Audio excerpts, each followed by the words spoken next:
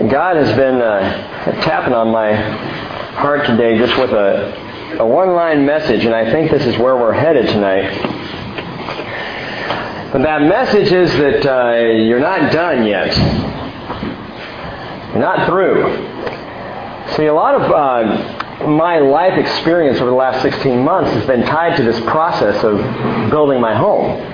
And, even as we were talking months ago about Abraham and his sojourn, and we talked about being sojourners, and I was really feeling that. And my family, we were kind of feeling that because we didn't have definite roots in any particular home, so we were just here and then we're there and we're over there. And so that idea of sojourning, it made sense in my life. Well, now we're in the house, and now everything is coming together, and the curtains are hung, and we put screens on today, and it's starting to just feel like home, where you can just sit down and go, And yet in a study, God is saying clearly, I believe, don't settle. Don't stop sojourning. The journey is not over. Not only is it not over for Cheryl and I and the kids in our family life, it is not over for this church. There is so much that God has in store, that God has planned, but He does not want the bridge to settle. To say, all right, well, this is good. Things are, comfy, and we're used to things now, and this is the way it should be. God is still drawing us home, and we are not to be settled until we get there. Which means anything that happens between now and then is continual sojourning, continual living as aliens, as foreigners in this world. This world is not our home. God wants to bring us home. That's His greatest desire. And you'll see that, I believe, tonight in the comparison we're going to make, and it's fascinating to me. We've been looking at the high priest, and considering how the high priest is this picture of Jesus, our great high priest. And the writer of the book of Hebrews makes that comparison dramatically and very clearly. He says in Hebrews chapter 3, verse 1, "Consider Jesus, the apostle and high priest of our profession." So we've been considering Jesus as we've looked at the high priest, and we've been looking at His garments, His clothing. Those 6 to 7 items that make up the actual outfit of the high priest. And how each one of those speaks so clearly of Jesus. And we have talked about it. If you've been keeping notes, you can track along with this. And if you haven't so far, or this is somewhat new to you tonight, let me give you a list quickly that you can compare the parts of the high priest's outfit with Jesus. First, the ephod. And we talked long about the ephod. It's that covering that comes over the top. It's tied at the shoulders. Again, with those 2 onyx stones. And the ephod is a picture of the authority of Christ. The ephod in the Bible was always a sign or a picture of authority.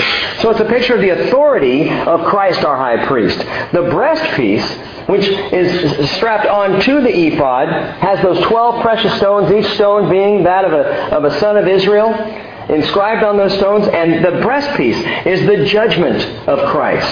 It was called the breastpiece of judgment, or the breastpiece of decision. For in the breastpiece was the Urim and the Thummim, the revelation of Christ. The Urim and the Thummim, they were used by the high priest to discern what God was answering, what He was saying. People would bring them. We don't know how they work. We're not really sure what exactly they did. Or how did they light up the precious stones in the breastpiece? Did something mystical happen? We don't know. We don't know. Some have even said they were like dice that they rolled. I highly doubt it. But they spoke revelation. The high priest would use the Urim and the Thummim to discern God's will. We don't need that anymore because we have Christ. And so it's a picture of the revelation that Christ brings to us. We don't have, amulets or trinkets or things that we use to understand God's will. We go directly to the Lord Himself. There's another piece, and we brushed by it so fast, we never really tied it to Jesus or talked about how it was a picture of Christ. I want to do that real quickly, and it's the sash. The sash. For this was something else. It's in actually Exodus 28, verse 8, the skillfully woven band, or the curious band, as it's called in other translations, shall be like its workmanship, that is of the ephod. It's of the same material, of gold, blue, scarlet, purple, and fine twisted linen. So the same colors as the ephod made up this sash that the high priest girded around his waist and tied off, and it held the part of the breastpiece on at the bottom there. This sash. How does the sash speak of Jesus? Well, very quickly, it is the servant nature. The servant nature of Christ. As we draw this comparison, we go on over to the New Testament. And when was it that Christ girded himself with a sash of sorts? And the only example we find is John 13. That passage of Jesus on the night that he was betrayed. Sitting there having the Lord's Supper with the apostles. They didn't know it was the Lord's Supper at the time. They thought it was Passover. Jesus was making all things new. And he was transferring it to this new thing, his body, his blood. But on that night, what did he do? John 13 verse 4 tells us he got up from supper, laid aside his garments, and taking a towel, he girded himself. And then he poured water into the basin and began to wash the disciples' feet and to wipe them with the towel with which he was girded. Jesus said prior to this in Matthew chapter 20, verse 28, that the Son of Man did not come to be served, but to serve, and to give his life a ransom for the many. Every single piece of garmentry on the high priest's outfit speaks of Christ, even the sash, the servant nature of Christ. Well, we talked last Wednesday night and a little bit on Sunday about the robe. That fifth part of the high priest's garments, the robe. The robe is the picture of the Spirit of Christ. You remember the pomegranates and the bells, and how we really focused on the hem of that robe. Pomegranate bell, all the way around the robe. Speaking of the spiritual fruit and the spiritual gifts, both that come from the Spirit and are in the life, on the heart of a believer. They're how we know we're alive in Christ. How you can tell someone is walking with the Lord. Are they showing the fruit of the Spirit? That love, joy, peace, patience, the whole list. Galatians 5:22. Is someone also expressing the gifts of the Spirit, or a gift of the Spirit? As the Spirit wills, He gives gifts to each of us for the common good of the body. We looked closely at that on Sunday morning as well. So those 5 items, there are a total of actually 7 items altogether that made up what the high priest wore, if you include the Urim and the Thummim altogether. So we're going to look at the next one beginning tonight, but let's start with a moment of prayer and we'll get into it. Father in heaven, illuminate us tonight. Show us things we have not yet seen, and help us to see, Lord, not only Christ, but help us to see ourselves tonight in light of Jesus. Help us, Lord, as we not only have a view tonight of the high priest, but of the royal priesthood as well. And I pray, Lord, that you would really capture us tonight. We just sang a few minutes ago, I want to know you. I want to hear your voice. I want to touch you. I want to see your face. God, we sang about pressing on. We sang about reaching for that final goal, about going after you. About being, as some have written in our time, God chasers, those who would seek passionately after your Spirit, and after that definite and true and wonderful relationship with you. God, would you remind us tonight there is nothing that matters like knowing you. Help us to see all things pale in comparison. God, compel us by your love. And Holy Spirit, teach us tonight in Jesus' name. Amen. Amen. Exodus chapter 28, we're going to pick up where we left off last week in verse 36. Verse 36 of Exodus 28. God is still speaking to Moses. They're still on the mountain, and He's still giving direction and design. And He says the following. He says, you shall also make a plate of pure gold. Some versions say a mitre or a diadem. Plate of pure gold, and shall engrave on it, like the engravings of a seal, holy to the Lord. You shall fasten it on a blue cord, and it shall be on the turban. It shall be at the front of the turban. It shall be on Aaron's forehead, and Aaron shall take away the iniquity of the holy things which the sons of Israel consecrate with regard to all their holy gifts, and it shall always be on his forehead, that they may be accepted before the Lord. The turban. This next item in the garments of the high priest and what he wore. The turban. It was right there on Aaron's head, and at the forefront of the turban, on the forefront of his mind, the mind of the high priest, was an inscription on this plate of pure gold. And the inscription read literally, Kodesh Yehovah. Kodesh Yehovah, holy to the Lord, sanctified to the Lord. Now the reason given for this diadem of gold that is written on like this is curious. Because God tells Moses it is to bear the iniquity of the sons of Israel. This gold that says holy to the Lord is to bear the iniquity of the sons of Israel, to bear their sin. And that doesn't make sense to me. I think, why would that be? Why would this not say the sins of Israel? Why not have it be made out of mud or something, but gold, holy to the Lord. How is it that this is supposed to be something that bears their sins? And we need to understand that the high priest was, as a picture of Christ, was the atoning mediator for the people of Israel. The atoning mediator, that was his role. His role was to literally take the sins of the sons of Israel. Those sins were placed on the high priest. The high priest would then place those sins, and you're going to see this graphically in a few minutes tonight. He would place those sins on an animal of sacrifice. And that animal would be sacrificed and killed for the sins. The sins would pass then from the Israelites to the high priest to the animal and on out in death. That was the role of the high priest, the atoning mediator who took the sins of Israel to exterminate them by bearing them on himself before the Lord. Sin was transferred from the people to the high priest, to the sacrificial beast, be it a ram or a lamb, to produce righteousness. Now you might say, this turban sounds a little heady. And I would say, exactly. There was a pun there. Just let it go. You wouldn't say it's heady? Okay. Front row. The turban, gang, is a picture of the mind of Christ. The mind of Christ. On the forefront of the high priest's mind was one thing, the holiness of the people. That his job was about making the people holy. That was his role.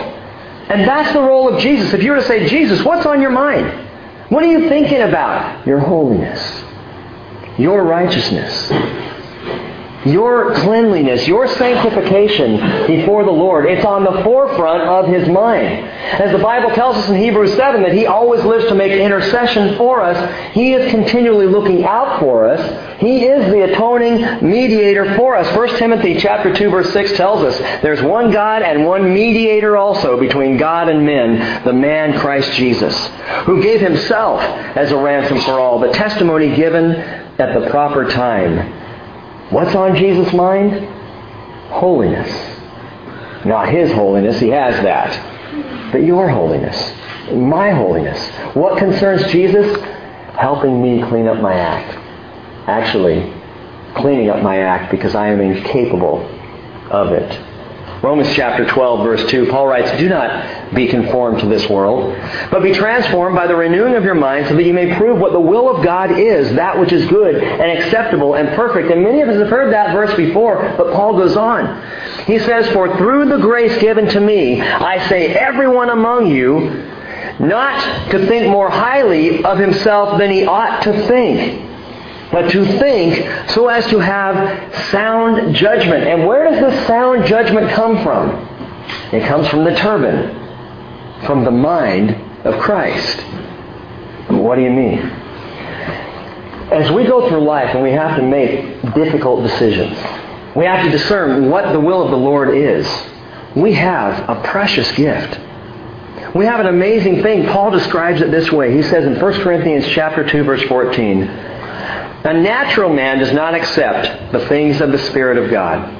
They're foolishness to him. He cannot understand them because they are spiritually appraised. He goes on, he says, but he who is spiritual appraises all things, discerns all things, considers all things, yet he himself is appraised by no one.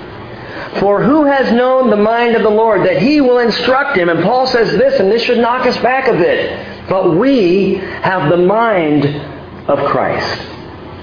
We have the mind of Christ. We have discernment right with us. Who's going to instruct me? Who's going to give me knowledge? Who brings me wisdom so that I can understand where I'm supposed to go, what I'm supposed to do, how I'm supposed to handle any given situation? Jesus does.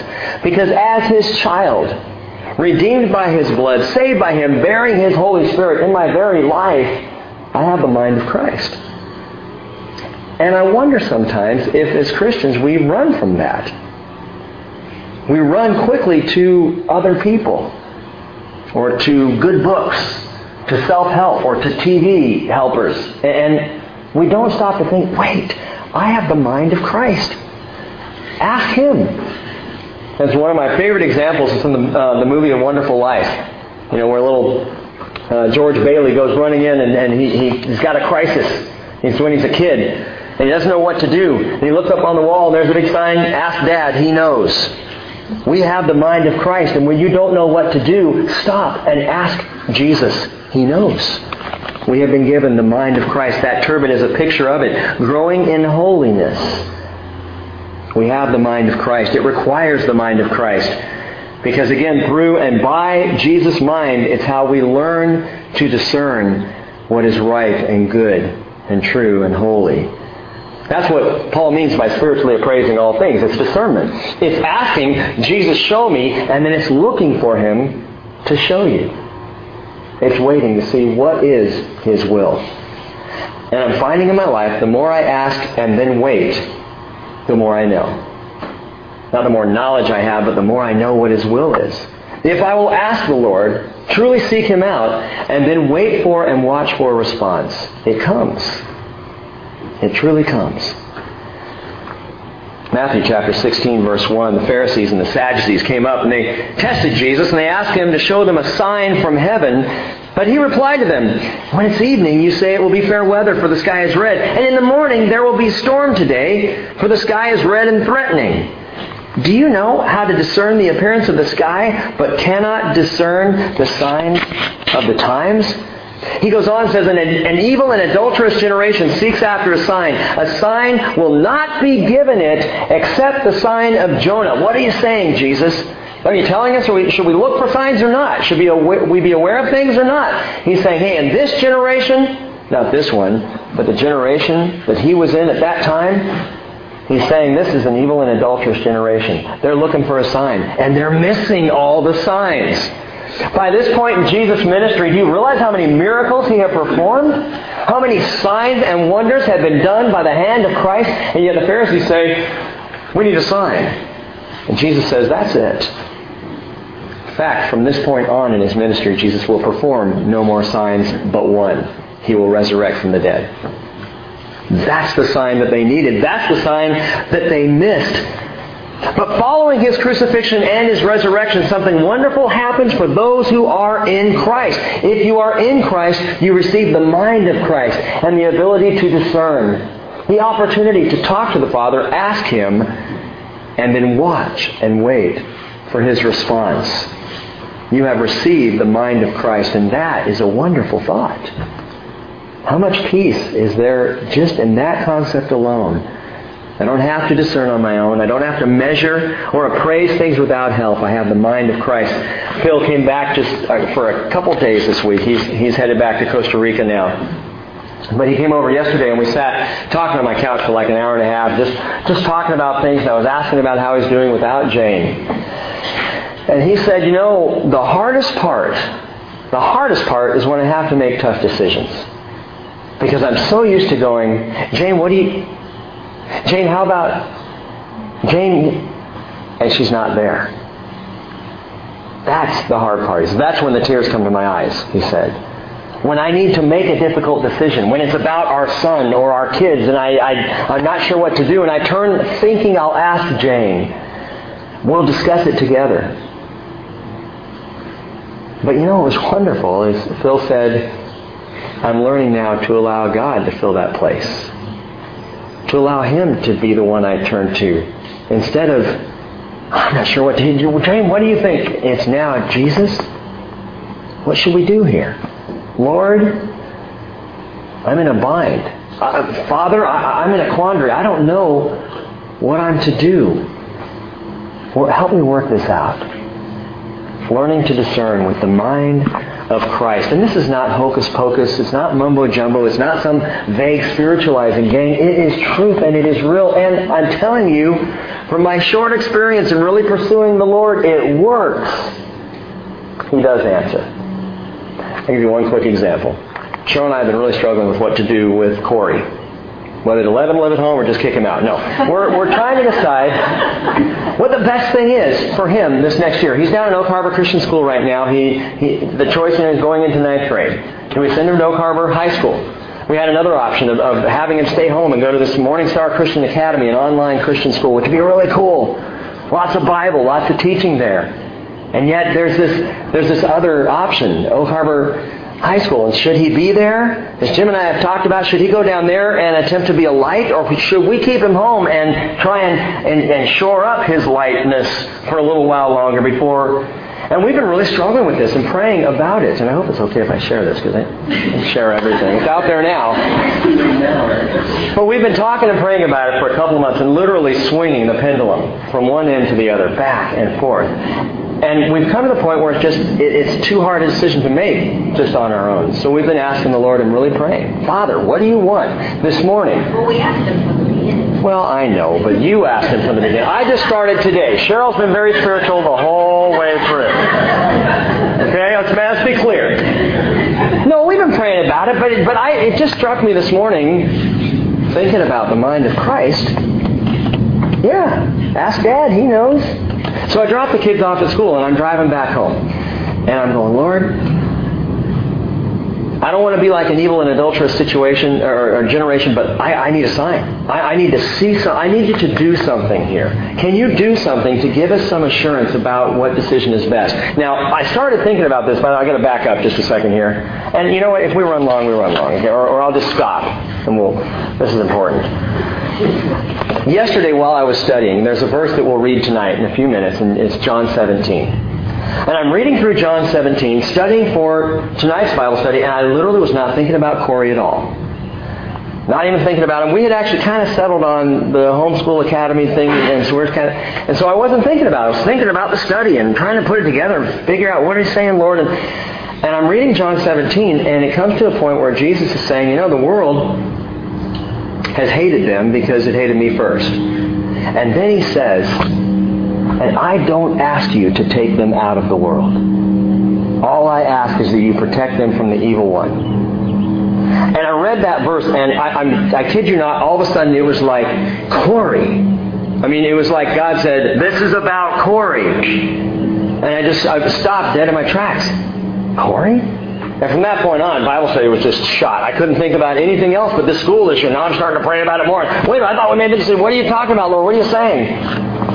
And then so this morning again, I'm driving back from dropping the kids off at school. And as I'm driving along, I'm thinking, Lord, I think that verse stuck out so powerfully. And I think that Corey's name and face entered my mind so immediately because this is what you're trying to tell me here.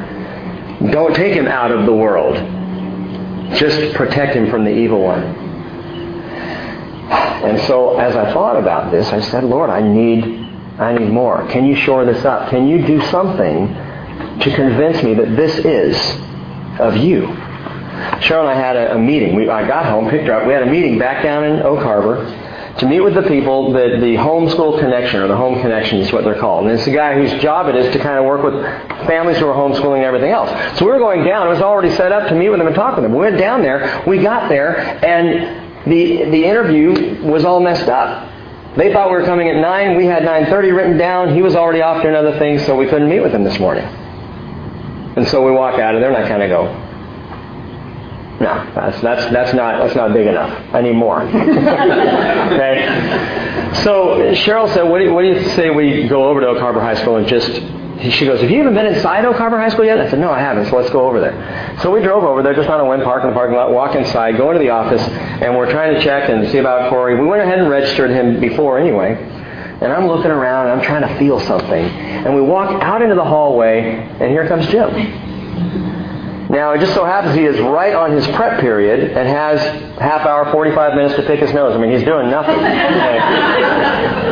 He's walking down the hall, just, And I'm like, Jim. He's like, what are you doing here? I'm like, and I kind of told him, and so he took us on a tour of the school. Needless to say, at the same time that I ran into Jim, this other interview didn't work out, and a kid we ended up talking to who was homeschooled for her whole life, but now is at Oak Harbor High School, so I'm asking her questions, and it's just all kind of coming together. Now, The spiritually discerning mind, the mind, as Paul says, who appraises all things in terms of God's will, would look at all of this and say, there's a picture being drawn for me here that is very clear and very obvious. Now, I get excited about this kind of thing because as recently as a couple of years ago, I would have missed the whole thing. I wouldn't have had a clue. But because we're so in the Word and because we're seeking after the Spirit, I'm just on a constant basis going, Lord, is it you? If it's you, show me it's you. Now, Jim doesn't look exactly like Jesus. But there was something about running into him in that moment and the sense that my Christian brother's here. I can send my son somewhere where I've got a Christian brother. I can send my son somewhere where I know there are other lights. And as Jim has already said, we need light. And so we decided to homeschool him. No, I'm kidding. So we're at that point where we're saying we believe this is what the Lord wants. It's a hard decision because, if you're a parent, you just want to protect. But as we talked to Corey today, it's not time for protection right now. It's time that he be out there and test his faith. It's time that he live it out and walk it out. So anyway, all that to say, the mind of Christ, we all have it, folks. It's not a Pastor Rick thing. It's not an individual. Every single one of us, if you are in Christ, you have the mind of Christ, able to spiritually appraise and discern things in life. So do it. When I was younger, I didn't because I was afraid it didn't work. What if I tried it and it didn't work? What if I asked God for a sign and then, 4 weeks later, no sign? Well, spiritually appraising mind, you're going to see. You will know what God is calling you to. Look at verse 39. Going on, the turban is the sixth item. It's the mind of Christ. And now he goes on and says, you shall weave the tunic. The tunic, that's the seventh item. Weave the tunic of checkered work of fine linen. And make a turban of fine linen. And you shall make a sash, the work of the weaver. We talked about the sash and the turban. But now, the tunic. And it completes the high priestly portrait of Christ. How so? Because the linen tunic, that linen, we've talked about before, it's a picture of righteousness. Linen portrays or portends to righteousness in the Scriptures. There are many verses. Just do a word search. If you're not sure about this, do a word search of linen and see where it pops up. It's a picture of righteousness, and the tunic is a picture of the righteousness of Jesus Christ, our high priest. We've already seen this throughout Scripture. But now, I want to move on. I want to transition away from the high priest. You have these 7 items that make up his garments, his outfit. But it's fascinating now to see what happens when God says, okay, there's the high priest. Now, let's talk about the rest of the priesthood. Because remember, in Israel, there's an entire priesthood. All of the Levites were the priests. One high priest surrounded by a priesthood, a gathering of other priests. Verse 40, reading on, says, for Aaron's sons you shall make tunics, and you shall also make sashes for them, and make caps for them, for glory and for beauty. You shall put them on Aaron your brother and on his sons with him, and you shall anoint them and ordain them and consecrate them that they may serve me as priests. You shall make for them linen breeches to cover their bare flesh, and they shall reach from the loins even to the thighs. They shall be on Aaron and on his sons when they enter the tent of meeting, or when they approach the altar to minister in the holy place, so that they do not incur guilt and die. It shall be a statute forever to him and to his descendants after him. It's interesting to me. And you've got this high priest who wears the ephod and the breastpiece and the robe and the sash. He wears the turban and the tunic. But the rest of the priests wore one item. A linen tunic. That was it. Well, and a linen cap. And a linen sash and linen underwear. That was it. Basically, that was the whole thing. But it was all one thing. It was all linen. You don't see the purple and the scarlet and the blue. You don't see the gold woven in anywhere. For the rest of the priests, it was just fine linen. And it completes the perfect picture here. Not just of the high priest, not just of Christ, not just of Israel, but of the kingdom of priests. That is the body of Christ, the church. For now, as we step away from the high priest and we look at the priesthood itself, all of these priests wearing fine linen, this is what the church wears. This is a picture of the church. Christ's body. 1 Peter chapter 2, verse 5, Peter said, coming to him as to a living stone, which has been rejected by men, but is choice and precious in the sight of God. You also, as living stones, are being built up as a spiritual house for a holy priesthood to offer up spiritual sacrifices acceptable to God through Jesus Christ. In verse 9 he goes on, he says, you are a chosen race, a royal priesthood, a holy nation, a people for God's own possession. By the way, he's quoting the Lord in Exodus. If you look back, it's Exodus chapter 19, verse 5, where God says, you will indeed obey my voice and keep my covenant, and then you shall be my own possession among all the peoples. You shall be to me a kingdom of priests and a holy nation. And this is what Peter is drawing off of. Peter, inspired by the Holy Spirit, says, yeah, there was a priesthood, the Levites, and they were in Israel, but now, all of those who are in Christ are the royal priesthood. It's you. It's me. Wearing the linen, what Revelation calls the righteous acts of the saints. Linen, the picture of the church. 1 Peter chapter 2, verse 10, Peter says, for you once were not a people, but now you are the people of God. You had not received mercy, but now you have received mercy. But what does that really mean? I'm a royal priesthood. I mean, honestly, look around. This is the priesthood? This is the best that we've got here, right here? And you look pretty good. I mean, Spence, you look nice tonight, and some of you are dressed pretty well, but this is the priesthood? Come on, Lord, are you serious? I want you to understand something tonight, and this is so critical, and again, this is just one of those bang me over the head things this week. This whole idea of a royal priesthood is not just a nice metaphor for church people. Do you understand that this is not just about, let's call him a royal priesthood.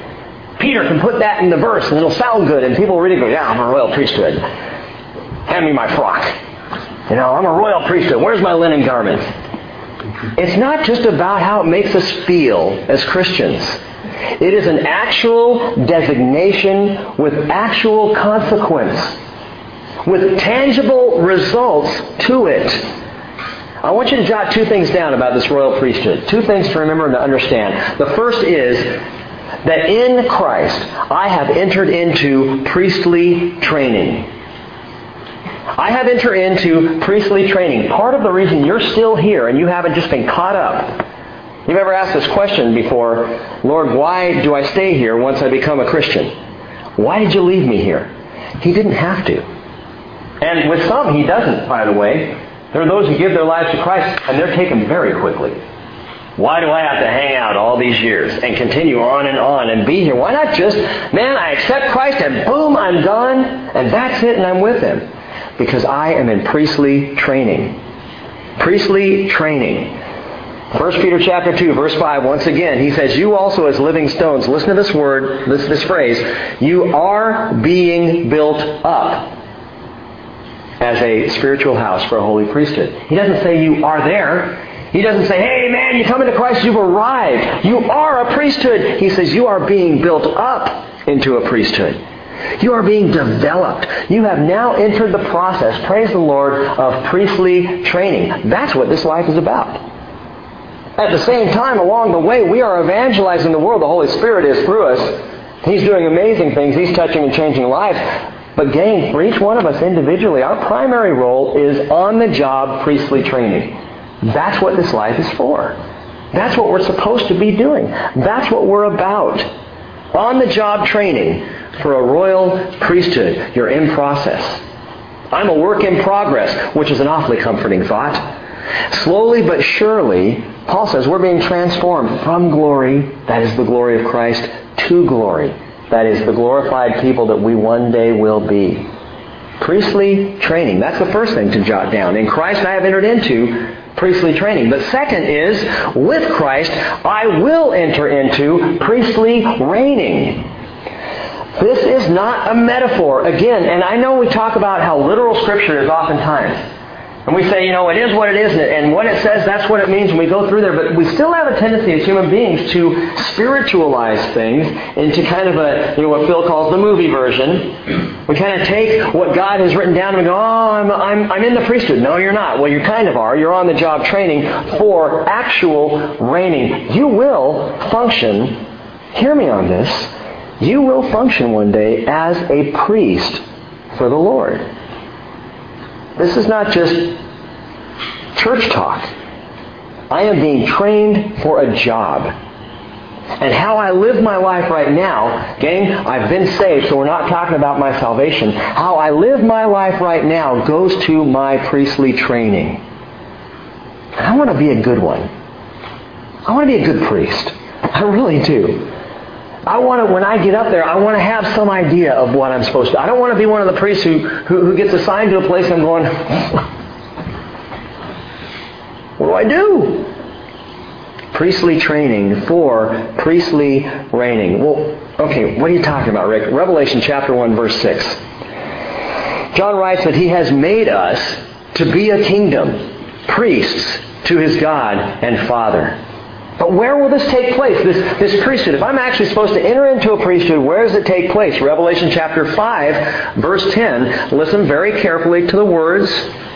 You have made them to be a kingdom and priests to our God. Where, Lord? And they will reign upon the earth. Now, some at that point would say, oh, okay, well, that's what we're doing right now. Right? We're reigning upon the earth. Really? How well is the church in America doing right now? How well is the church doing in the world right now? Are we reigning right now? Is this it? I mean, are you serious? You're trying to tell me right now that we are reigning on the earth. No, we are not. This is not the reigning talked about in Scripture. Do you need a dime or something? No. So what are we talking about here? When will this take place, this reigning upon the earth? Revelation chapter 20, verse 6. Blessed and holy is the one who has a part in the first resurrection. Over these the second death has no power, but they will be priests of God and of Christ, and will reign with Him for 1,000 years. Okay, so I see what you're doing, Rick. You're picking these verses one by one. You're just kind of picking them out of Revelation to make them say what you want. No, I'm not. Just read the book on your own. Check it out. And again, if you've been at the bridge for any length of time, you know I've been over this and over this and over this. And I will continue to be over it and over it and over it. Why? Why do you keep bringing this up? I'll tell you in a minute. But listen. There is coming a day, according to Scripture, there is coming a day explicit in the Bible when the saints, when the church will come out of our training and into our priestly reigning with Christ. We will return to the earth to reign as priests in His kingdom. Now maybe that sounds weird. I don't know what tradition you come from when you approach Scripture, or what your church background is like. Just letting the simple, literal words of Scripture speak for themselves. There is coming that day. Listen to this. Jude, verse 14, tells us that Enoch, do you remember Enoch? He was the one in Genesis who was walking with God and then God just took him. What a cool guy Enoch must have been. Talk about being connected to the Lord, having a walk with Jesus one day. They're just walking along, enjoying company and fellowship, and God says, man, this is so good. Why don't you come on home with me tonight? And he said, great. So he just kept going. Dinner at my house. That's right. Yeah, we'll eat at my house. By the way, you're not coming back. That's cool. And so off Enoch goes. Well, Enoch was a prophet. Well, we didn't know that until Jude wrote his letter. He says that Enoch, in the seventh generation from Adam, prophesied, saying, behold, the Lord came with many thousands of His holy ones. That word holy ones is the Greek word hagios. Not what you might think, angelos, angels. It's hagios, holy ones, saints. It is never applied in Scripture to angels. It is always and only applied to believers in Christ. The hagios. It's you and I. Jude said that Enoch prophesied that the Lord came. Enoch had this picture of the Lord coming back to earth, returning with many thousands of His saints, His holy ones. Interesting. 1 Thessalonians chapter 3, verse 13. Paul's writing and he talks about the fact that God will establish your hearts without blame in holiness before our God and Father at the coming of our Lord Jesus with all His hagios. With all His saints, with all His holy ones. When Jesus comes back, He is coming back with the saints. Not for the saints, not to the saints, but with the saints. Again, just what is Scripture saying? Matthew chapter 24, verse 29. I love this one. Jesus is talking about the end times, and He says immediately, after the tribulation, What's the tribulation? It's that 7-year period of time, talked about in Revelation 6 through 19. After the tribulation of those days, the sun will be darkened, and the moon will not give its light. And the stars will fall from the sky, and the powers of heaven will be shaken. And then the sign of the Son of Man will appear in the sky. And then all the tribes of the earth will mourn, for they will see the Son of Man coming on the clouds of the sky with power and great glory. And He will send forth His angels. He will send forth His angels with a great trumpet, and they will gather together His elect, listen to this, from the four winds, from one end of the sky to the other. You catch that? The angels don't come down when Jesus comes down and gather the elect from the four corners of the earth. Jesus says very clearly, from the four winds, from the four corners of the sky. What are we doing in the sky? Well, we've already been there for a bit. We're coming with Him. According to the clear, plain meaning of Scripture, without twisting it, without allegorizing it, or changing the text, the priesthood of believers is a real thing. It is a now experience as priests in training. It is a then experience as priests who will be with Jesus reigning. Training and then reigning. And isn't it interesting that the priests wore linen? That was what they were dressed in as they ministered to the Lord for Israel. Revelation 19:7 says, "Let us rejoice and be glad and give glory to Him, for the marriage of the Lamb has come, and His bride has made herself ready." Who's the bride? Who's the bride? The church. His bride has made herself ready. It was given her to clothe herself in fine linen, bright and clean, for the fine linen is the righteous acts of the saints. The picture bears itself out all the way across time. The high priest, Jesus. The high priest is robed in beauty and splendor. He's got the turban. He's got that sign of holiness on the forehead, the gold. He's got the glittering gems on his breastpiece. The rest of the priests surrounding the high priest, like the church, simply dressed in linen and ready to serve. I know I keep coming back to this stuff. I understand. I talk about it a lot. Why is it all so important to know? I can't think of anything more practical to everyday living than knowing where I'm going. If I am focused on that end point, then how I live this moment of today matters. If it doesn't matter, but some vague thing out there, then I got time to kill. It doesn't matter. Who cares? I'm just going to float. I'll get back to the church thing after a while. I'll open my Bible eventually. I'll do it, but right now it doesn't matter. But if I'm focused on that end point, and I understand, as Jesus said, it could be at any time, man, I'm in training. Unlike the Olympic athlete who knows the date of the games. I know when that's coming and when I have to be ready. And so I am training. I'm working out. Again, not to save myself. That's done. But to prepare for that priestly reigning that is promised to come. And there's a word for that, by the way, that priestly training. It's sanctification. God wants to sanctify and prepare and develop and train us for that day when He will return and we will come with Him. I love this kid's t-shirt. A guy named Kevin, freshman in my youth group when I was in California when I first arrived there. He's a football player and a really good one. And man, Kevin worked hard. He also never missed when the doors were open at the church. He had an understanding with his coach. The understanding was, Coach, when there's church stuff, I'm there. And the rest of the time, I'm at football. And he had this t-shirt, this old gnarled, ripped t-shirt, and he used to come after practice and he'd sit down in Bible study and the kids would kind of, make room for him because it just kind of didn't smell too great. But his t-shirt said, "Go hard or go home." I was like, yeah, right on.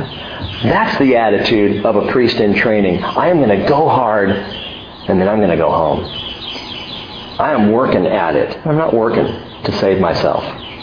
I am working to be ready for that day when He calls my name to priestly reign with Him. It was so important to Jesus. The whole idea of the priesthood, of sanctifying the believers, of us being ready and prepared to go forward with Him. So important that literally on the night that He was betrayed, He prayed a prayer, and it's the longest prayer we have recorded by Jesus in Scripture. And in that prayer, He says, John 17, verse 13, "Father, I come to You. And these things I speak in the world so that they may have my joy made full in themselves. I have given them your word. And the world has hated them because they're not of the world, even as I am not of the world. I do not ask that you take them out of the world. I do not ask that you take them out of the world, but to keep them from the evil one. They are not of the world, even as I am not of the world. Sanctify them, Jesus prayed. Sanctify them in the truth. Your word is truth. As you sent me into the world, I also have sent them into the world. And for their sakes I sanctify myself, that they themselves also may be sanctified in truth. I do not ask on behalf of these alone, but listen to this. Listen, I do not ask on behalf of these alone, but I ask for those who believe in me through their word. And in a stunning moment, on this night of his betrayal, and Jesus knew he was headed to the cross. Within hours, he was going to be a bloody, broken mess hung up on a cross. And yet he had the presence of mind to pray for you and to pray for me. I'm not just praying, Father, for my apostles. I'm praying for those people who will believe in me because of what they say, because of what they write, because of their word. That's me.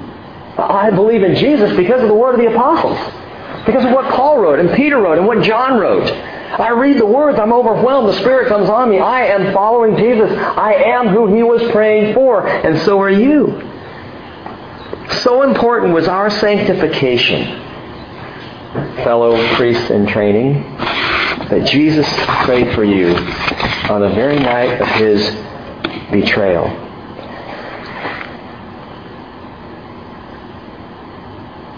And I'm not going to go on to chapter 29 tonight.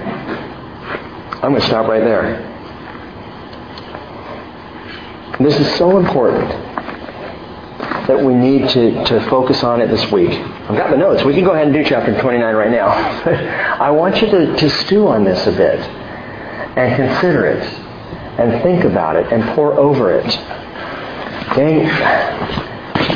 We have to get away from the spiritualization of the Scriptures. And we need to step into the reality of what they say. This is not a game. This is not some kind of pageant. This is not some show, some video, some movie. This is reality. And when Jesus says, you are going to reign and rule with me for 1,000 years right here, he means it.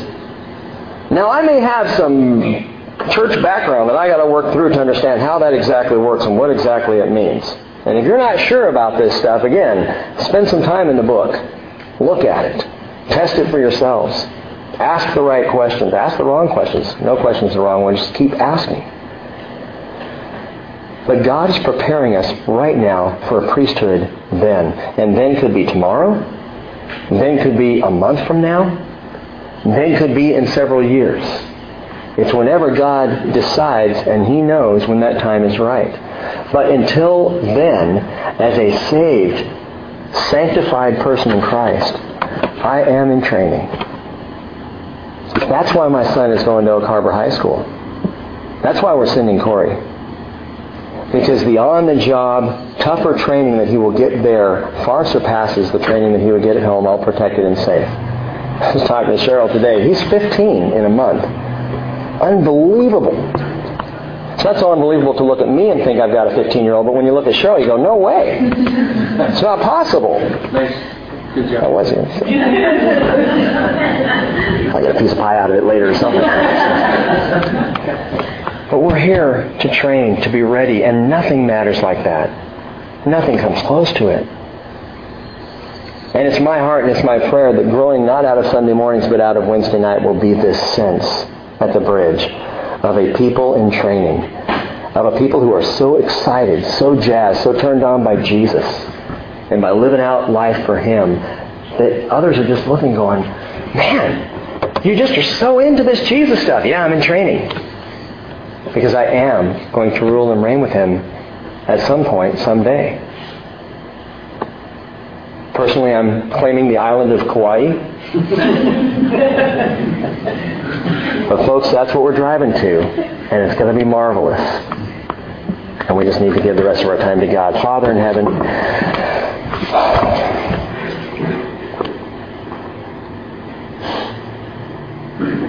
Jesus, our great high priest, we gather around you right now, considering your awesome splendor, your beauty and your glory, Jesus. How you shine among us with brilliance and perfection. And we are drawn to that, Lord. Not to wear what you wear, certainly not to bear the authority that you bear, but to sit under your authority. As secure children would sit at the feet of their Father. But we gather around you, Lord, to be raised up and sanctified and consecrated and ordained as your priests. And none of this to think more highly of ourselves than we ought. None of this to puff up or have these attitudes like we're going to be something great. Because we recognize that to be a priest, to rule and to reign in your kingdom means to serve. It means to humble ourselves. It means to be at the beck and call of the needs of others. To put our love and our affection into other people. And we desire so much to be transformed by the renewing of our minds, as Paul wrote, to be conformed to the image of your Son, Father. To be dressed in these robes of righteousness, and purified and cleansed, washed clean by Jesus. Father, as far as I can see, there's only two ways to do it. Your Word and your Spirit. And I pray that your Word would wash us and your Spirit would flood our lives. That we would be so tapped into who you are and so focused on your return that when it's time to actually enter that priesthood, to come off the training and onto the job, that we would be ready, complete in Christ Jesus, as you have promised to make us. And Father, do whatever it takes. If that means putting us in a tough place, if that means putting us in a dark place, if that means making us go through hard times and struggle for such a short amount of time as this life is compared to eternity, Lord, we ask you will do what you need to do to work it out in us. And we love you. And we thank you for your Word. And we ask that you would be the one who applies it to our hearts and our lives. As we lift up ourselves to you, Lord, in Jesus' name. Amen.